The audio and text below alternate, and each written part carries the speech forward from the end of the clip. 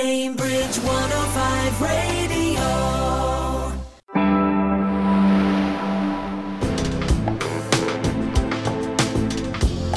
Women Making Waves. Susie, is living by the sea something that you fancy? Because it's certainly something that's always appealed to me. So it's appealed to you? Well, I think it would appeal to me, except I like to have all my sort of things in one basket, basically. I'd like to be by the sea. I'd like to be able to walk to the shops. I'd like to walk to the station. And I'd like to be able to walk to restaurants. Now, is there such a place in the UK? Well, you'd like all your shells in one basket. I think, yeah, really. that's what I was looking for. I think, yes, that might be feasible in some places. Because you get these seaside towns. You do. And if you were living down the front of a seaside town, you might have shops nearby. The station might be nearby, who knows? I think it could be done, Susie, if you pick your right spot. Well, talking about picking the right spot, you've got to be really careful these days, haven't you? Because if you're right by the sea on cliffs, you might not have a house there in, say, a town of climate situation. change Yes, and the erosion. Cliff erosion. Yeah. It's big, isn't it? Oh, it's terrible. And you see some terrible instances where whole streets have disappeared. Yeah. And, people have had their homes there. It must be one by awful. one, Must be awful. Imagine trying to get insurance apart from anything else. I You just know. couldn't. Yeah. You just couldn't. Yeah. Just an awful situation. And losing your home, having to move out of it, not selling it, but just having to walk away. Oh, it's tragic. Absolutely tragic. It is tragic. Yeah, It yeah. is absolutely tragic. No, I was thinking maybe back a bit from the cliff tops. Really, Oh, okay. All right. Maybe near the beach. Maybe down there near the beach, with maybe the safety of a road in between. Yes. Yes. The front. I'm thinking of maybe down the front somewhere, or way back, but you can still see the sea in the distance, but glinting in the sun. I mean, I just loved that. I used to live by the sea when I lived in Sicily as an au pair for a while, and my room overlooked the sea. Oh, Susan. wow. And I bet you didn't realise how lucky you were to have such a view. Oh, you did? Yeah, I did. Extraordinary. I always liked being by the sea. And I used to listen in bed to the fishing boats going out in the evening. Nice. And coming in again very early in the morning, you'd hear the little motors chugging away. And I loved it. I really, really did. I used to lie there and think, I wonder what's going on in those boats. These poor people in the boats having to go out to work at this time of night. Did you ever think that you'd want to pilot a boat? Did you ever think, I'd quite like to drive that boat or to pilot that boat? I preferred lying in bed listening to them going out fishing to me. Go on. I've always wanted to, I don't know, I have this sort of harping for learning how to drive a boat, but it is very expensive to learn how to drive a boat. It's not the same as driving a car, is it? Well, I mean, it's a bit like wanting to fly. Have you ever thought about learning to fly, Linda? Well, not really, no. But, learning to skipper a boat, I don't think would be terribly difficult. No. There's lots of rivers in these parts, and you get these little gin palaces that Oh, people have. Now So that's my there's kind the of thing. thing. There's how you start off. Yes. And I'm not saying it's easy. I think you need a bit of practice, especially going through the locks. Oh, I thought you were talking about the gin. Oh, no. You've had plenty of practice at that. You'd have no problems there at all. I was meaning manoeuvring through locks and things like that. And yes. And berthing the thing as well. Yeah, that's true. In fact, that is quite a spectacle, isn't it? When you see the boats, what do you call them? Sorry, the barges. Oh, yes. Like houseboats. Yeah, so when you see the houseboats going through, that's quite an amazing spectacle, isn't it? Seeing one side of the water having to decrease while the other side is increasing. Yes, we have a lock in the village, and many a happy hour. Yes, spent watching people struggling to get through those locks. Yeah, exactly. But anyway, our guest today. One, of course, has a great affiliation to the sea. That's Chloe Matharu. And she is a musician, but she's a singer-songwriter who is inspired by her time in the Merchant Navy. So she's got some great stories to tell. And then we have a lady called Livvy Partington. And she is dedicating to finding solutions, climate solutions. And she works for an organisation called Climate Clarity. So that will be also on the show today as well.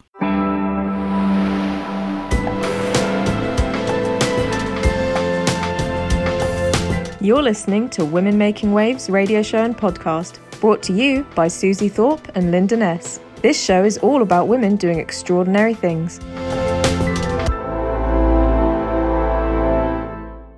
Chloe Matharu is a singer-songwriter and harpist from the west coast of Scotland. We originally met Chloe at the Cambridge Folk Festival when she talked about her time as a navigational officer in the Merchant Navy and how she's inspired by these experiences when composing music. After that original meeting, we thought we needed to learn more about Chloe. Welcome to Women Making Waves, Chloe. Thank you so much for having me. I'm delighted to be here. Now, just to be clear, when we say harpist, you're talking about a full-size harp, not a baby harp.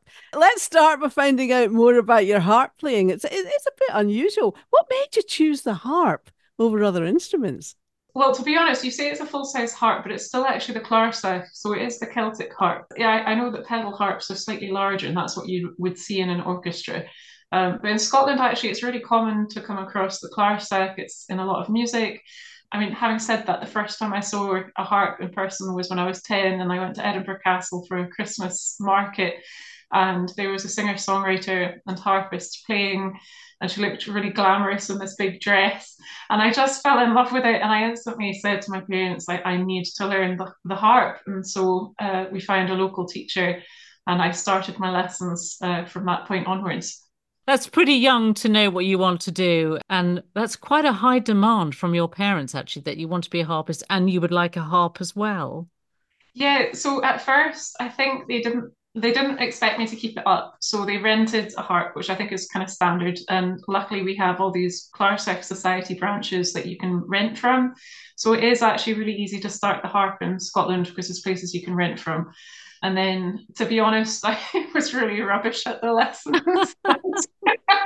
And honestly, it was just the love of the harp that kept me going. But I didn't really enjoy the lessons, and I didn't like reading music from sheets. And it just felt very formal. And, I had to play a piece of music from start to end without any errors before the teacher would let me move on. But I was really nervous in front of her, so I never used to make it to an end of a piece. So I would play the same piece for months, and my mum would be like, "Why are you still playing this? Like, you're playing it so well in the house." And I'd be like, "Because I can't play it in public in front of the teacher." Essentially, that's what would happen. So I stuck at it just because I was so in love with the instrument. And it wasn't until I think I was about 13 or 14 that I switched to a different teacher who was more trad based, so it was more traditional music, and she taught more by ear, and she really developed my ear and musicianship. And her name was Helen MacLeod, and sadly she's no longer with us, but she was just the most amazing teacher, and she was really full of energy and just it's everything that you want from a music teacher. And I think that was what made me really come on to then wanting to perform. Someday soon I'll fly away to where icebreakers are making waves. Northern lights will light the night when darkness comes at blue twilight, and you and I will begin. You and I will begin where the Arctic tern goes, where the Arctic tern goes. Was this your first instrument that you played, Chloe? So I did play violin when I was a kid, but I've always been singing. So singing really came naturally to me. And I went on about wanting to become a singer, but I don't think anyone really believed that would happen. So lots of kids love music. And I think that my granddad used to take me to musical theatre shows. And that was what I always planned to go into, was kind of the musical theatre. But no one in my family really plays music, apart from my Indian side, who I didn't see that often growing up. So it was more like anyone in Scotland, like my close family, we didn't really have music in the house being played. I just would like to know, I'm always fascinated by harpists and I love watching and listening, but actually playing the harp, could you just give us a sort of a a sort of a layman's explanation on what it's like playing a harp and how the position that you have to be in and the way you have to sit. So it was quite interesting because I think years ago when Isabel Muris, she's described it to me that years ago in, I think, the 70s and 80s, people used to sit daintily to the side and then have the harp on their shoulder so that their spine would be completely twisted, but it looked very ladylike sitting at the harp. And to be fair, actually, sometimes I find myself sitting like that when I'm wearing certain types of dresses.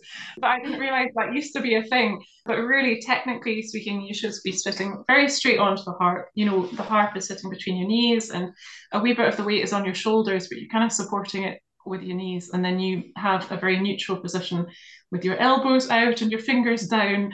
And that's the correct way to play it. And it's very much like a piano. So you've got the melody in your right hand, and then you've got the chords in your left. So whether you're right-handed or left-handed, it's always the same.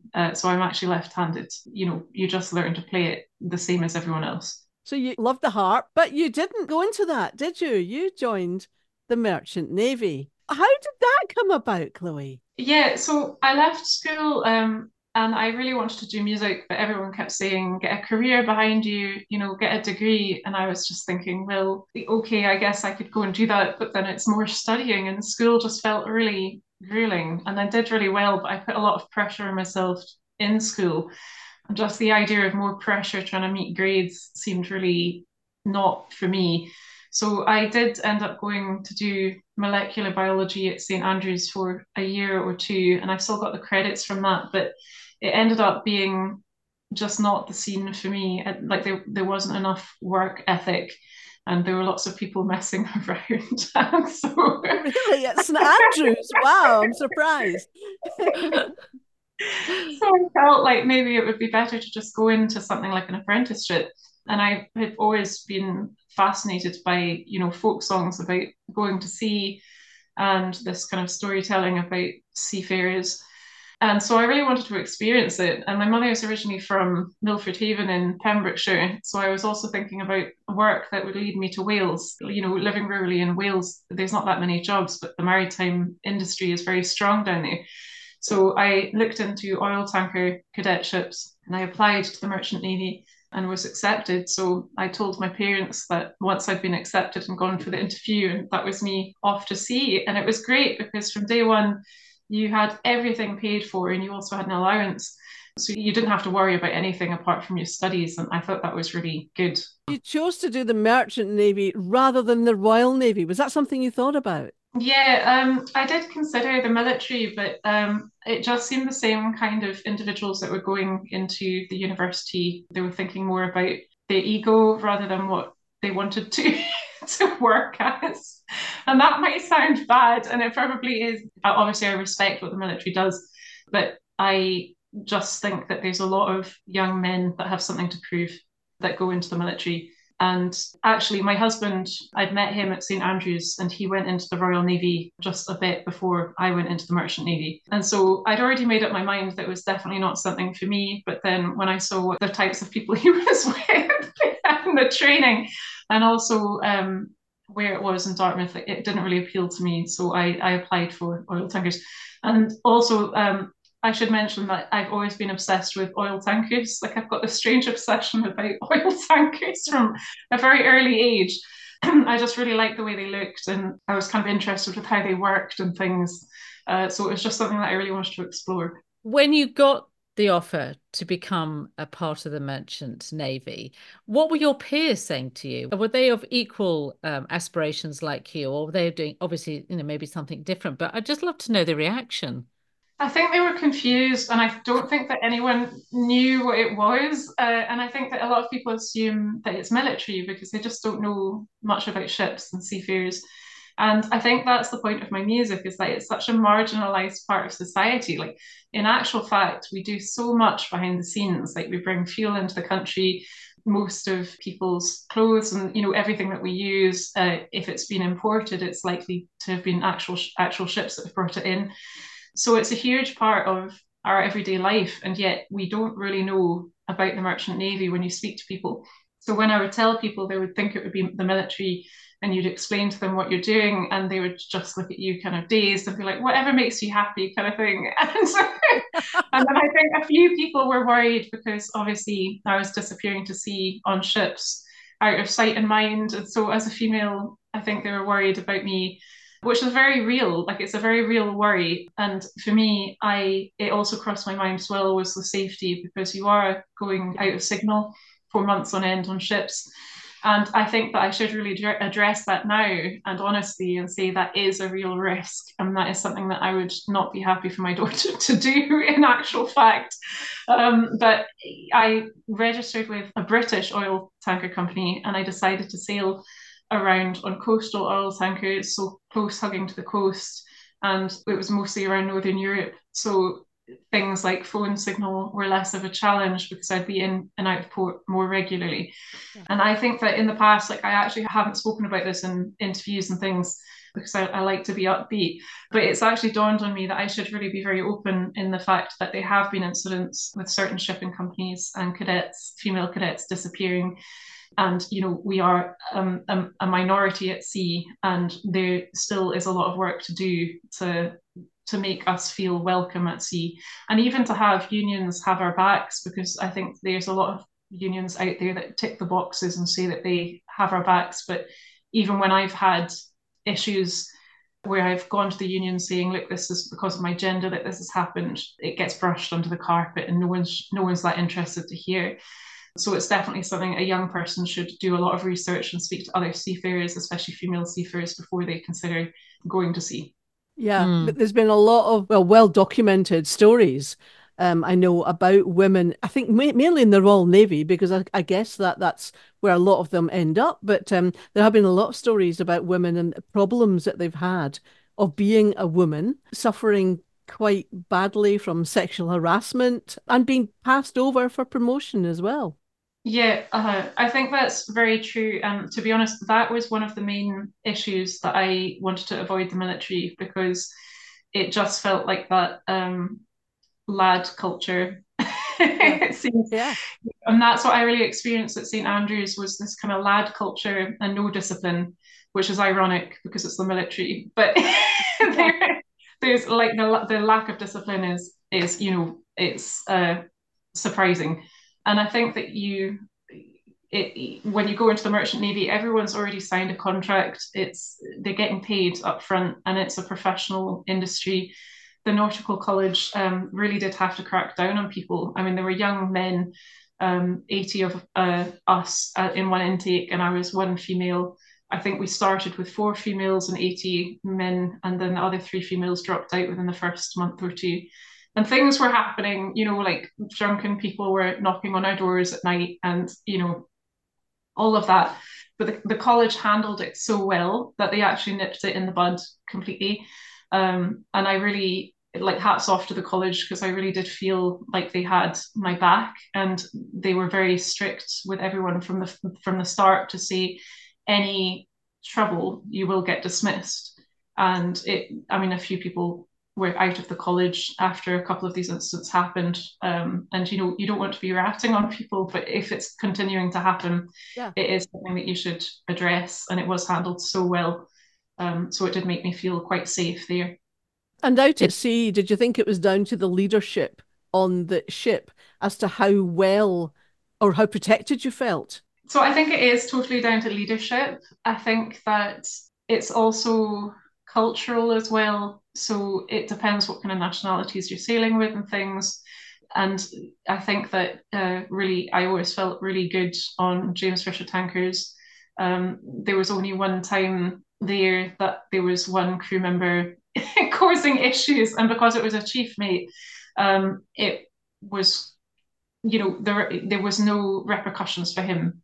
And I think that's, you know, I was lucky, but I don't think that if anything had happened, I would have had a leg to stand on, really, because I don't think that there would have been a proper complaints procedure in place, if I'm being honest. So No, it's thank you for being so honest there, Chloe, and it's good to know this. It really is. On the same token, you would also think that, you know, the more the women we have, out in the Merchant Navy and the Royal Navy, the better it will become. But do you think we've got a long way to go with this, or do you think things are improving? No, so I think that it's actually been static since women were first allowed on. So in the Merchant Navy, women have been allowed on board much, much longer than in the military, which again is why I think there's this lad culture in the military and why I wasn't particularly drawn to it. But I think that I could be wrong here, but I think it's since the 70s that women were allowed to be on ship in the Royal Navy. And I think that actually it's kind of static. Like I think there's certain industries where within the Merchant Navy, such as cruise ships and passenger vessels, where there are more females on board. Yeah. And then there's oil tankers and cargo ships where there are less. And it's something that a lot of the companies are trying to drive, like some kind of campaign. And actually, just when I left cruise ships, I almost got re-recruited, or at least I got approached by some recruiters trying to get me back on the cruise ships because they were recruiting only females. But that in some ways also has its repercussions because there's a lot of this mindset that seems to trickle down to the cadets. A lot of young people go to sea. And I think that it's true of young people in general, if not more so in young men, where they can be very impressionable to someone that they respect. So if a captain in their 70s is teaching them, I think there's this culture that is being perpetuated where they might think that, females aren't up to scratch. And so even though they've been at college with other females and, they're their colleagues, they go to sea and then they kind of christened into into the sea culture and then they bring it back to the classroom. So it just feels like it'll take time to really obliterate that. And I think that it's being so ingrained in young people that are impressionable, but I don't know how it's going to change or when. And I think that the positive discrimination of bringing women in to try and even out numbers is going to also have difficulties for females because there's, oh, you only got this job because you are female, have it easier. So it's complicated on so many levels. And I think that it's the way I see it is that it's going to be static for a number of years more. It will take time. Hopefully the day will come that it will be a bit more equal. Are you still going to sea these days, Chloe?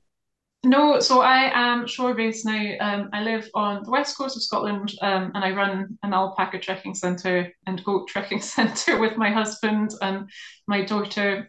Since she was born, I didn't really want to go back to sea, but I also perform music most weekends now, so it would be a bit hard to go to sea. I've got a lot on my plate now, so. We can't let the alpaca centre go past us there, though. What's that about? How many alpacas have you got? So we've got 7 boys and 3 females, and we've got 5 goats. So they all live on the banks of the Clyde in Largs, and we do alpaca treks with them and feed sessions and things.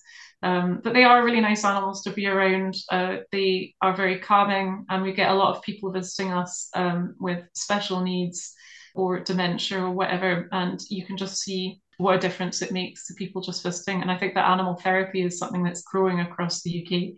And goats and alpacas without fail bring a smile to people's faces. They do. They're absolutely gorgeous. And goat yoga? Am I right in saying that you do that as well? Yeah, so I'm really into yoga, and we got our goats last summer, and this summer we're essentially wanting to run classes outside it'll be completely weather dependent, but basically I use my goats. I do yoga and the goats climb on you, and it's it's not really, I guess you could argue that it deepens the stretch or whatever, but really it's just animal therapy. It just makes you happy because they're climbing on you whilst you're doing something that's relaxing. And I think there's lots of laughter there. Yeah, absolutely. So it's just something to do that brings a smile on your face. Yeah. I was telling Susie about it and saying that you did goat yoga. She thought I was pulling her leg. I did. I mean, never heard of it. That goat yoga was something that I actually did not believe, Linda, for the first time. So you've had albums out in the past with your music. Have you anything coming up at the moment, Chloe? Have you any music about to be released? It's actually been a really short time since I've been performing music since coming shoreside again. So in 2022, October 2022, I released my debut album, and that actually won Celtic Music Radio Album of the Year that December. And then last year, I won 2 more awards and was nominated for 3 more awards. So it was quite a big year. And I also played Cambridge Folk Festival, which I think is an amazing, artists wait a long time to get there. So it was just a huge honour to have managed to do that in the early years.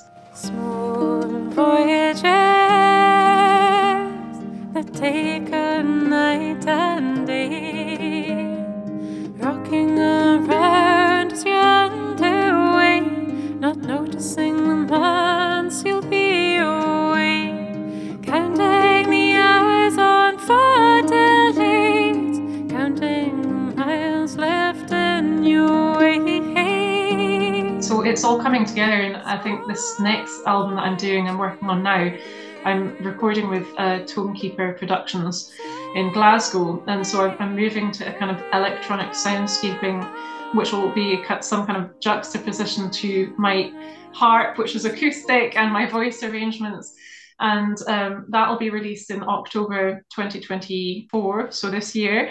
I'm off to Australia to tour in March, so I was invited to do Melbourne Celtic Festival, and I've managed to pull together 5 more dates over a 10-day tour. So I'll be touring between Melbourne and Sydney in March, and then I'm also going to be touring the UK again in October after doing the summer festivals this year.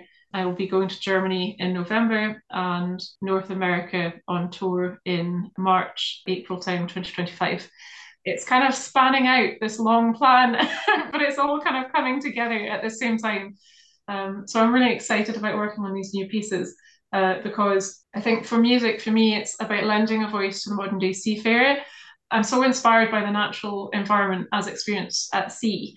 And I think one of the things that's amazing is this feeling of vulnerability when you're sitting on a big, deep column of water on a ship, and you get to see amazing things like whales and dolphins and sea life. And then you've got all the sounds of the ship and also the sounds of being at sea. So you've got the wind and the sea and the engine.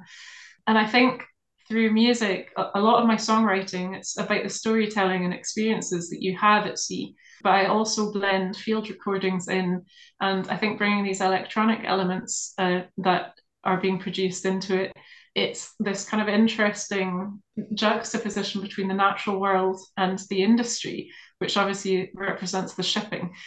So I feel like that kind of comes together in quite an interesting way. Do you think it's interesting about where you live, Chloe, as well, and not being in the city? Do you find that really helps your music and the way you develop your music and being out in the country? If you were in a city, do you think you would have the same sort of perspective? It's funny because I think in Scotland, the cities are slightly different than down south. So I think that if I was living in London, I definitely would feel very different about needing to get out and needing to find creativity. But I guess the only city that I've lived in other than London is Galway and Edinburgh. And both of those cities were just, it felt like you're right on top of nature. In this kind of Edinburgh, you're on this high towering kind of hill overlooking all of Scotland, it felt like. And then you also have Galway, which was right on the coast, and it felt very wild. But I think that I'd have to live somewhere always that has that kind of exposure to nature. And I think that that's really important. And it's not necessarily city or rural, but it just so happens that I live on the Clyde right now, and it is very special. And I've also got this connection with the shipping because there's ships and submarines going out to sea on a daily basis. I did want to just touch on this fetish with all these harps that Chloe has. For me, it's about shoes and handbags, but for you, it's harps. So, and I think you've won that one, actually, Chloe. So I just want to know, when you see a harp, do you literally dream about having it? Yeah, it's quite alarming. So my two loves are animals and harps, and so really I'm kind of on this kind of spending circle where I'm always dreaming about another horse, or I'm always dreaming about another harp. And I think for harps, for me, it's the different types of wood, the different levers you can get. the portability and like the packages you can get. So you can get ones with mics inside where you can just plug them in on stage. And there's also, the string tension as well. And there's always new advances and types of, traditionally harps are strung with gut strings. And now they're bringing out these really amazing carbon fiber strings, which have amazing resonance. And obviously they're vegetarian, which is great because I love animals. So it's, you're constantly thinking about trying something else. And I think for me, it's quite difficult because the Edinburgh Harp Festival happens every year. All the harp makers come together and you get to try all the new models again. And Oh my goodness. Can you imagine all the handbags coming to one area? I'd love it. But I absolutely admire you. I think it's wonderful and it's so interesting to have that choice in instruments. Do you think this is the way forward for lots of instruments, that they're progressing in technology and they're getting much more, as you say, acoustically, much more interesting? I think probably so. And I think that, for the harp, I think it lends itself to so much exploration because it really isn't very practical traveling around with these huge harps. And so everyone is always trying to improve the smaller models of their harps or, the big ones, but making them lighter. So there's also ways of having the actual body of the harp made out of, carbon fiber and making it very lightweight to move around. I think for other instruments, maybe like guitars and violins, they're already so portable, so there's not really that need to explore it the same way. It's always good to change things, isn't it? It's always good to progress. But I also think as well, do you come across lots of people that are quite purist about the harps? Yes, I think that's very true. And I think that it can be true of trad players and it can also be true of classical players. And, that's what they do, they're harpists. And for me, I don't even think of myself as a harpist because I think many of them are purist. And I think that there's also this kind of branch that are very experimental, but at the end of the day, they're instrumentalists.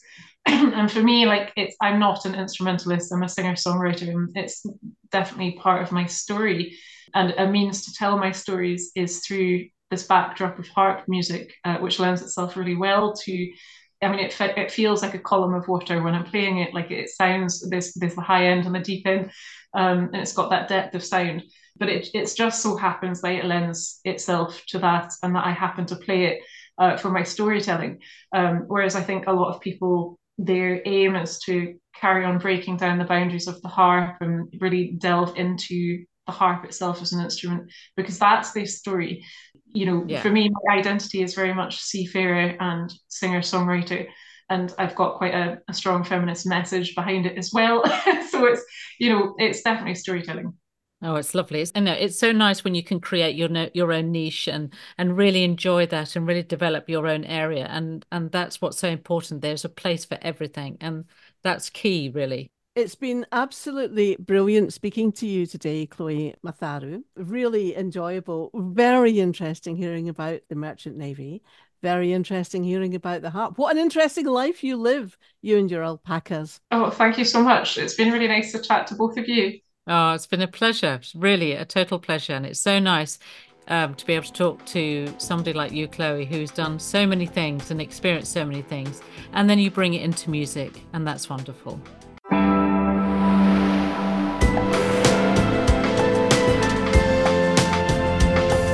You're listening to Women Making Waves radio show and podcast, brought to you by Susie Thorpe and Linda Ness. This show is all about women doing extraordinary things. Now, all our women we feature are extraordinary, and Livvy is no exception. Livvy is fascinated by all things people and planet. She is a linguist and also qualified as a physiotherapist with the Royal Military Academy Sandhurst and a climate entrepreneur. Livvy spent 18 months immersed in 6 different organisations working on climate solutions before joining the climate accelerator Carbon 13 in Cambridge, where she co-founded Get Zero, a digital climate education tool for young people. Livvy's life mission is to empower individuals and companies to accelerate the transition to net zero, and in doing so, turn climate anxiety into agency. Livvy is now part of Climate Clarity, helping communities and companies evolve to face the climate crisis. Livvy, it is wonderful to have you on Women Making Waves today. Welcome indeed. Thanks. I really like that. I should copy and paste. The climate clarity then, just tell us a little bit about that and you being advisor. What does that job involve? Yeah, I think you said earlier, I guess, passionate about all things climate education. I'm still on the journey of working out how, when, why, what are the best ways, and probably a bit circumstantial as well. You know, we did get zero in startup world, and it's not always plain sailing, as in finances and things have to be juggled, and that was what it came down to. Is I really believe in the mission, but for me the education landscape in schools, I guess, is just going to take a little bit longer. Kind of need curriculum reform. You're battling against teacher time at the end of the day, and that's really hard. And it's hard to also be a competitor, in inverted commas, in that landscape, because no one wants to be competing against other, against NGOs or whatever. So the decision was kind of made to pivot more towards how do you facilitate the gap in green careers, green skills. And I don't really like using the word green, because every career in the future will have an aspect of green, but that's what Joe and Matt are now working towards.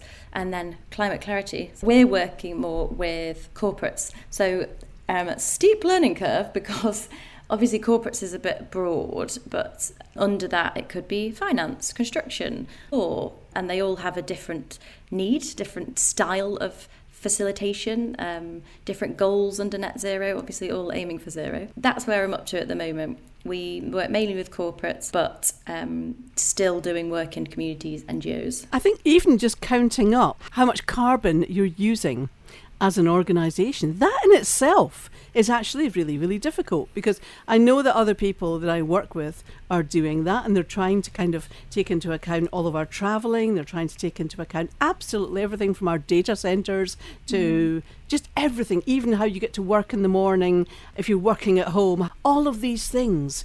It's really, really hard to actually calculate. Yeah, and I think often it's the larger organisations that have the budget to do that, have the sustainability consultants. It's just doing something. It's getting on the ladder. And I came across one the other day called Small 99, and that's specifically for SMEs, and there's business net zero. So there is always a tool out there, but I really appreciate that it's a bit of a minefield of who and who do I trust and what name and why. But the best thing you can do is to do something, and then you figure it out on the way. Maybe that's more of a startup entrepreneurial mindset of go and then figure it out on the way. But doing nothing is really just not an option anymore. So No. Interesting you say, who do you trust? And of course, along any line of change or getting a message across, you're always going to have naysayers. And I'm interested in what you just said then about who do you trust? What are the challenges like in your job in the area that you work in? Yeah, that's an interesting question, actually. I think a lot of people, have an inflated idea that loads of people are just out there to make money and there's loads of greenwashing.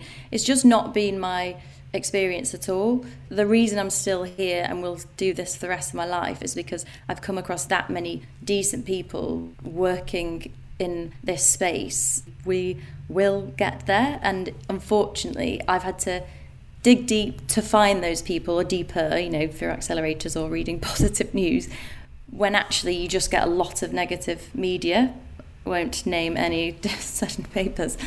So I think generally you find people, and you can build those trusted relationships just like you would with friendships. I think most people are out there to do a good thing, but at the same time I do appreciate that for someone that is new to this space, it could feel, and probably does feel, overwhelming. I think we all just have to go with our gut, keep going, figure it out on the way, as I said before. How did you get into this to begin with? What made you passionate about the effect of climate change? I know that we are all to an extent, but what made you want to go into this, Livvy? Yeah, maybe this story will make other people think, oh, why not? Because there was no reason why I should be in this space.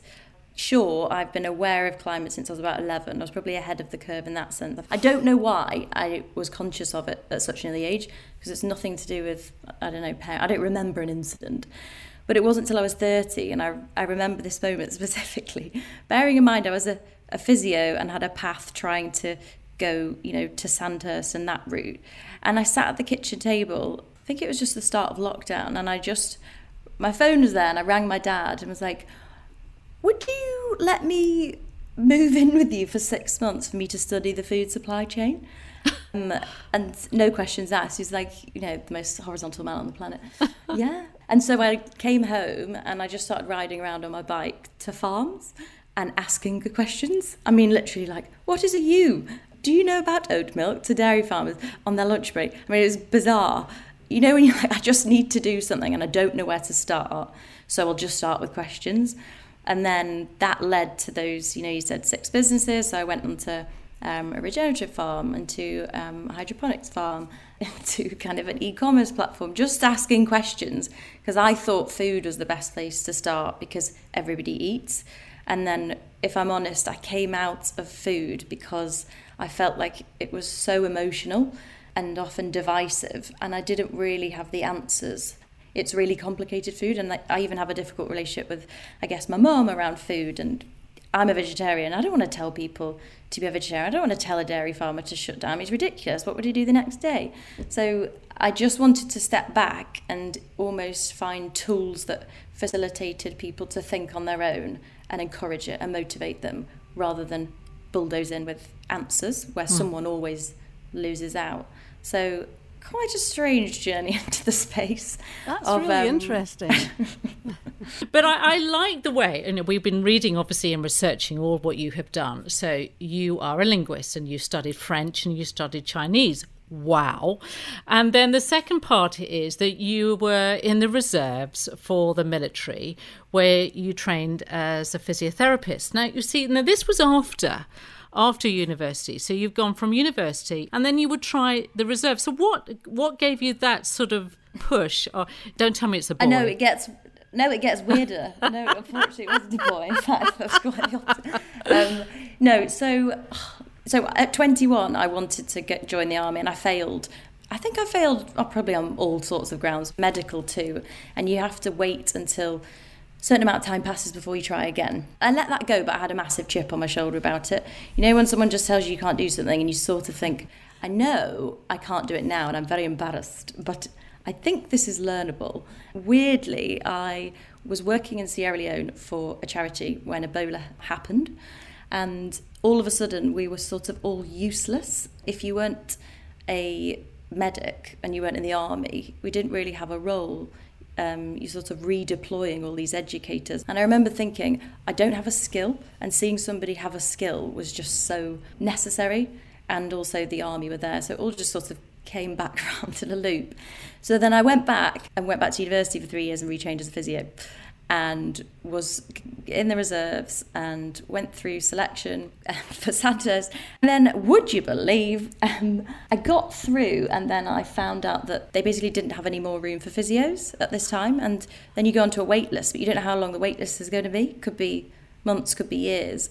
And it was very much a decisive moment in time of, well, there's this niggly thing of climate in the background that's always been there, and I'm now 30, going into the army full time. What if I want children? I don't know. There was a lot of there was, I suppose, a big decision, but I'm quite good at big decisions, not so good at little ones. So that's where it then sort of, I chose one path, and I guess I learnt from the reserves and going down that route that I did prove a point in that it was really hard to learn how to do command tasks and all the things that I found terrifying. I didn't have political knowledge and history knowledge like lots of the people or family that was in that area, but it is all learnable if you want something, and I guess take that part of it forward. I think it's incredible. I always think you only learn things from mistakes. And also it strikes me that what you're doing now is pretty far removed from what you would have been in that sliding doors moment if you hadn't chosen to diversify and go off and do something else. Looking after the climate is, I think, a polar opposite in some respects to being in the army. Would you believe, because I couldn't believe actually, so we deliver what's called the Climate Fresque, which is a 42 card game that explains the whole science of climate picture, and then you do an emotions round, and then you do an action round. And on these cards, it links everything together. And one of those cards is armed conflict. One of those cards is climate refugees. So you actually see the whole picture. So I worked in, I guess you could call it international development. It is all connected. And I suppose the theme is like social justice and fairness across the world. I think we forget that with climate. It's not green. It's not a group of activists. It is the whole picture. It's all interdependent. Climate can be the vehicle that brings us all together and brings people out of poverty. For example, if we hurdled fossil fuels and just were able to deliver renewable energy in the continent of Africa and out of poverty at the same time through energy, I mean, that's incredible. You mentioned earlier, Livvy, about school curriculum and reforming it. And I thought that was quite interesting because Linda and I have always thought that, that we should have some sort of reforming of the curriculum when it comes to gender and roles for both male and female. So I'm interested on your sort of thoughts about reforming the curriculum, the school curriculum for sustainability and climate change. So there are waves happening. I think it just needs to happen faster, and the teachers aren't the enemies here. I've got lots of friends with teachers, and where on earth do you fit this on, and how do they upskill in it? And that's a whole new discipline. But I think there are ways around that. They're bringing out a climate award that will be kind of equivalent to Duke of Edinburgh. That's exciting, giving it recognition and reward for getting involved in something climate related. I think that it can be really linked to careers, because as I said, every career is going to be a green career. What happens when all the boiler installers are retiring the next 5 years? Who's going to do the retrofitting, all those jobs? But it's just awareness about them. These are really skilled jobs that are exciting, well paid. That's what Get Zero is now focusing on, how to promote that. So better pay would be a starting point too. But it just, I guess, you've got academies, you've got state schools, you've got private schools. Until there is more time and more value put on climate education, teachers aren't going to be able to get behind it. And the problem is students are crying out for this, not just, from an emotional perspective.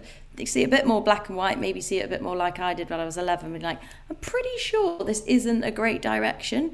And you can blame corporates and politicians, but what can I do? What can I do right now? Yeah. And actually, there's loads of things they can do. One of them being influence their parents. But how do you facilitate the dialogue for them to have something tangible that they go home to their parents and talk about? Like, Dad, have you thought about an EV and actually done the metrics on it and when to charge the EV? Like, really key conversations that it would land better coming from your child. Pester power, they call it. Than it would, reading in the Daily Mail. And I know that because I pestered him for years, and he's like up there with the eco warriors now, and he tried to do that in his business. So yeah, there's evidence behind this pester power thing that's not being leveraged as much as I'd like it to. Well, I think that's fantastic. That is good. And I'm really interested in this Duke of Edinburgh level idea about sustainability. That's a great idea. I know, it's like the new version, isn't it? There's transition groups around, and one of our transition groups in Wilmslow does market gardens. And there's a patch that the lady there that looks after it, Althea, was showing me, where she's like, oh, there's a Duke of Edinburgh pupil that's grown that. And, comes back and forth, sees the fruits of his loom. And I just thought, that is so good. How often do you get a tangible, not just knowledge about planting, and you've learnt off someone 2 generations above you, but just to have an outcome like that for the rest of your life of how to plant this, what's in season. I think that makes me think of, actually, it makes me laugh, actually, because when I used to pack my children off to DFE, I used to pack them big rucksacks and they'd be going off on the Peak District. Now I can foresee the new awards where they're off visiting gardens afar. So they'll visit one garden in one village, and why not? This is all about community, isn't it? Or how a community runs a garden, how they run a landscape. That would be fascinating. Yeah, and I think the bit that's also a great opportunity is we're going to lose that skill base in grandparents, and the one in between, they're busy working, but there's all those people are retiring with that wealth of knowledge. Where does that go? And just having a platform like Duke of Edinburgh to be the place for that dialogue, I think is really exciting. And I think the positive feedback loop as well of volunteering from an early age. I think for me it was always a chore of, it's something I'm forced to do. Now doing volunteering, it's like, there is this innate feeling of good because I'm not being paid for it, and the type of people I meet. Influences. Do you find that you've been influenced or you've had a great mentor in your journey so far that's really helped you along the way? I think mentors are everything, and I owe where I am to mentors. This is me reaching out to people on LinkedIn being like, help, I just need a sounding board. And I remember on that year of discovery, I was so surprised how many people gave up their time to just speak to me for no reason other than sharing knowledge and talking. And so I had friends who I really respected, one actually from the military, Hamish, just a really level-headed guy, then someone super passionate about food, Harold, then Zan, who's also went through Cambridge Accelerator, just sky's the limit in terms of how to grow and keep going. People in an industry that I knew nothing about, just giving their experience and wealth of knowledge. Like a behavioural scientist, Rachel, who, again, didn't know anything about the area and just have now become pretty good friends with. So it doesn't often land when it comes from your parents so much. Yeah. I guess use them for different reasons, but having somebody to be accountable to, it's kind of vital. I would actually say that's the one reason I'm still on a sort of mad journey, is just having people along the way. But it works both ways, and I'm sure you've done that for people that have asked you, because you are in a position of great knowledge now, Livvy. You know, you've been through and you've done quite a lot. And in my mind, and you've reached a certain age, which I still think is very young, you have done a lot. You've achieved so much. Yeah, no one's asked me yet. I'd say, like, if they did, I think I'd be a good cheerleader, because maybe it's a blessing and a curse. I think I'm fearless because the stakes of what we have to lose are so high. So in that respect, I just do say yes to everything and keep going. And I think I've changed career and direction so many times that at the time I thought, this doesn't make sense and it's really hard to know if I should. But then when you look back, you do over time start to piece the gaps together of, okay, I had no idea that would come in handy. And only in hindsight could I know that. The fear of not going with your gut, to me, is always going to be more terrifying than going down the route of the unknown. I think you just have to embrace the unknown and see that that's kind of where beauty lies, creativity, all of those things that I guess I've enjoyed the most. Yeah. Yeah. In your downtime, you can be found running up mountains in the Lake District or cycling on your bike. Is that a passion that you've had since you were a kid? I've always run. It's my version of meditation. It's my version of release. Yeah, it's, I guess, how I've always coped. It's how I think. And then I dabbled on the bike in lockdown.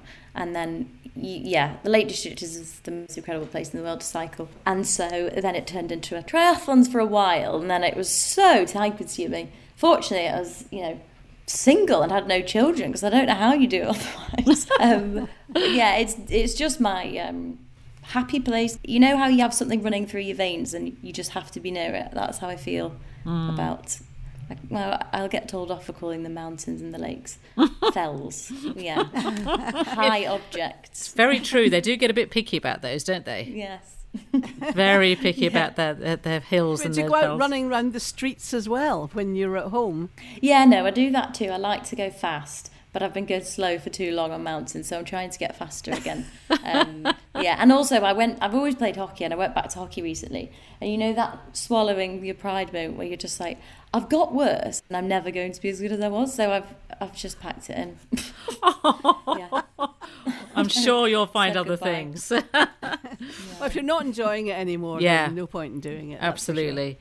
Livvy, just one more thing. Looking back at your younger self and looking at yourself now in your perspective, if you were talking to the younger generation, say we could reform the curriculum, maybe you were in a class now where the reform is starting to happen, what would you say to those pupils, men and women? What would you give them? What would be your life lesson? I'd kind of say just experiment, because none of us have the answers.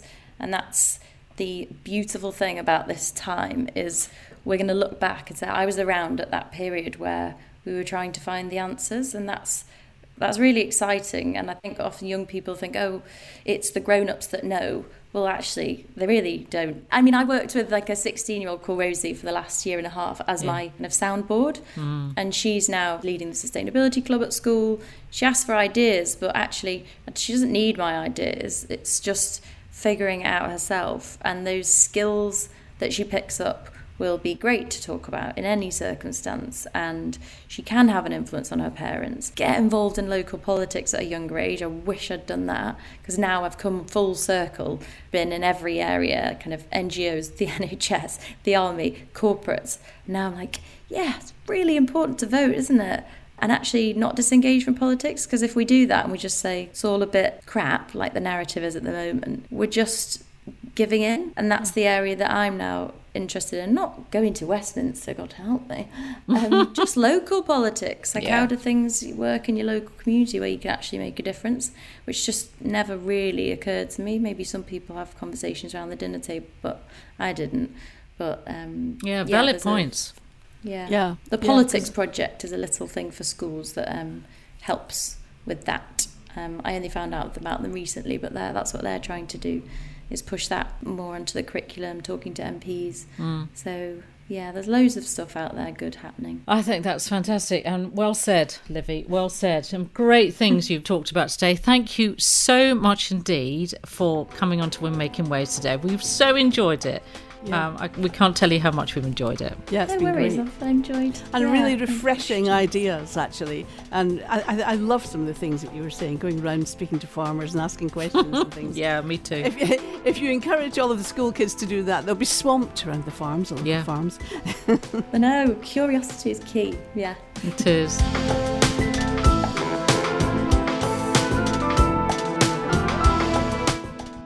That's all we have time for today on Women Making Waves. Our thanks to our guests, Chloe Matharu and Olivia Partington.